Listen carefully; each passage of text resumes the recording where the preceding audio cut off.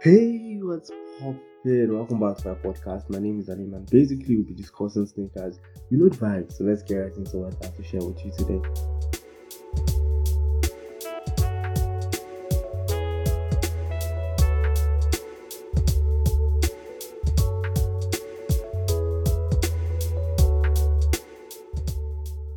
I know a lot of people have seen the posters of the Nike Air movie, which is set to release April 5th of this year.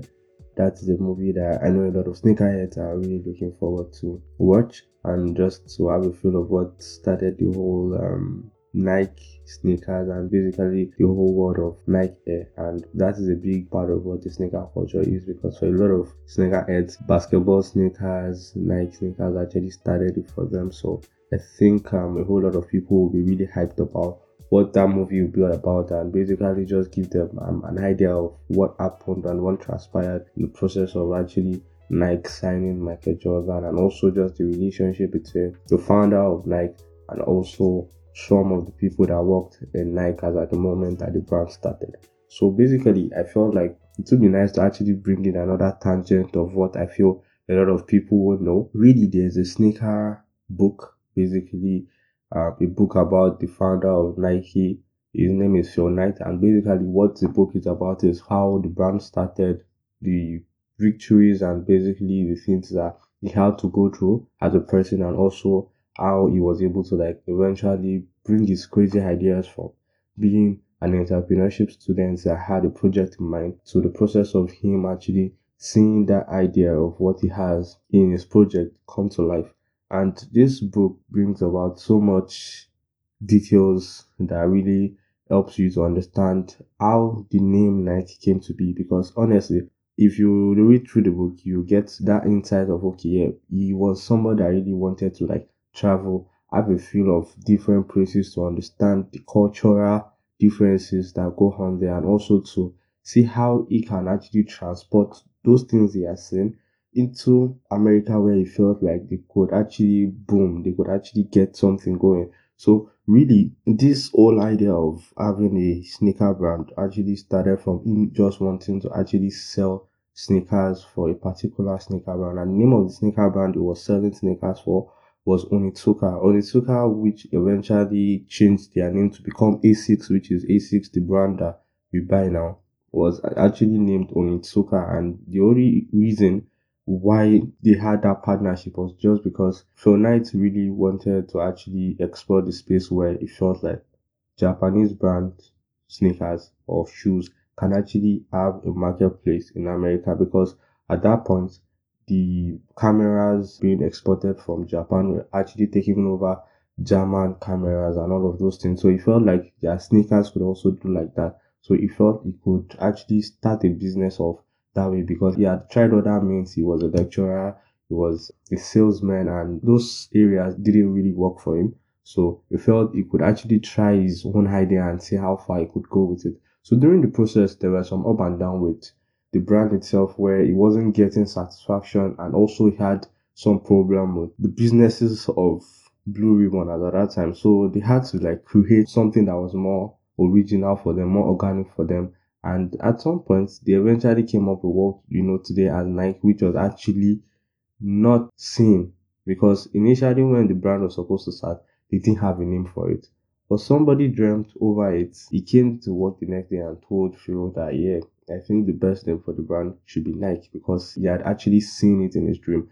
And don't be surprised, Phil Knight, when he traveled to Greece, actually visited the Athena Nike, goddess of victory's temple, and the fact that he had seen that actually drew some form of closure to what Nike will become, because the whole idea of just do it that we have today just started from someone believing he could actually make a thing for himself, and he really just pursued the idea. So we seeing this movie coming to play would actually give you more details about what really transpired from the beginning of the process of what Nike would be to where it is today, and different details of the people that played key parts in the victory and the glory of what Nike is today, being one of the most valuable sportswear brands in the world.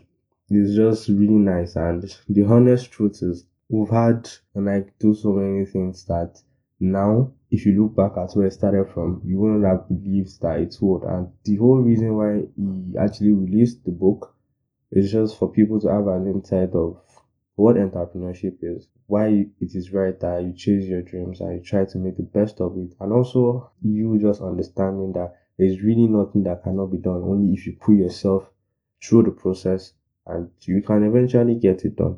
So really, this book brings about a lot of details that I feel like I know a lot of people might not be readers, people that like to read books, but this is a book that is quite intriguing. It is captivating. It is a book that would give you insight about some little details that as a sneakerhead you should know, because from here I was able to deduce the different people that worked with Nike. Basically, Phil Knight is not the only owner of Nike. He actually co-founded it with his coach because he was a field athlete. So he co-founded it with his coach, which is Bill Bowman. Bill Bowman was his coach, and what really spiked the whole relationship was the fact that Bill Bowman was a coach and he was really concerned about making sure that his athlete had the best shoes to wear when it comes to running and all of those things. So he was always trying to develop the athletic shoes or his athlete shoes that they could wear for different racing competitions. So that reason basically was why he felt like, okay, yeah, this was a really valuable idea. And they went back and forth through the process. A lot of the designs that we saw, like for example, the Nike Cortez, Nike Waffles, all those different, especially the Waffles sneaker, the design of the sole that had that waffle maker design actually was created by Bill Bowman, and that was just because he was actually trying out that same process of creating that sole using a waffle maker, and he poured in some plastic or rubber chemicals to just make sure that he could actually create that and see if it will work for the purpose that he wanted it to work. And over time, they were able to actually create that in such a way that Nike for itself had sneakers that used that sole because they felt it was the more valuable sole for the kind of activities they were expecting their athletes to go through.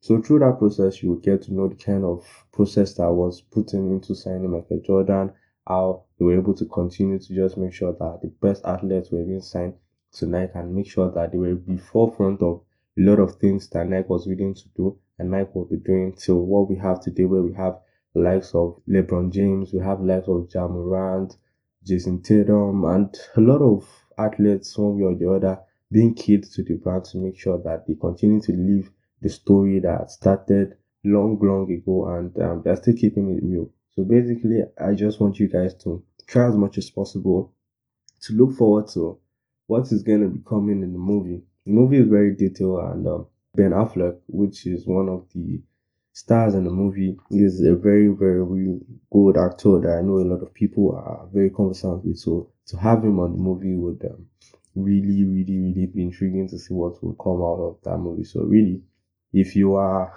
waiting to see the movie, I would advise or I would suggest that I try to read The Shoe Dog. That's the name of the book, Shoe Dog. And if you're willing, I can actually drop the link, or definitely I'll attach a link to where you can actually buy the book from or download the book from, so that you can just have a feel of what the whole details of the book is about. So it's really so nice getting to talk to you guys again. I just felt like I could just drop this quick one so that you guys can at least keep in touch before the book comes to you, because for real, these little details, as much as we're sneakerheads, we need to educate ourselves about the details of all of these brands. In this story, we get to know what Onitsuka was, which is what we have as a brand called A6. In 2022, I think they rebranded and now they are known as A6. And we've seen the kind of sneakers that A6 has been dropping.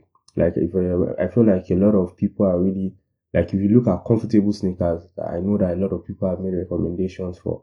I know that A6 has a lot of that, and that's because they've been here for a very long time. Imagine a brand that the brand like Nike started off from. So you can imagine the years of experiences that they have, not to talk of Nike giving us what they have now. So to be honest, if you look at the kind of comfort you're getting from sneakers like A6, you get to understand that their experience over the years have actually contributed to that honestly. And if you don't get to read about things like this, you wouldn't really get the details of all of these things. And also, Well, I brought in another tangent, and that tangent to be about how Adidas and also Puma splitted and what brought about all of those. But don't worry, that is going to be for another episode. So you guys should really just stay in touch with Snake with Alim, and you get to listen to how everything unfolds. So really, thanks for listening. Once again, this is Snake with Alim. If you've had a great time, do well to share, do well to comment down below, do well to like and subscribe. Once again, this is Sneak with Alim. Thanks for listening.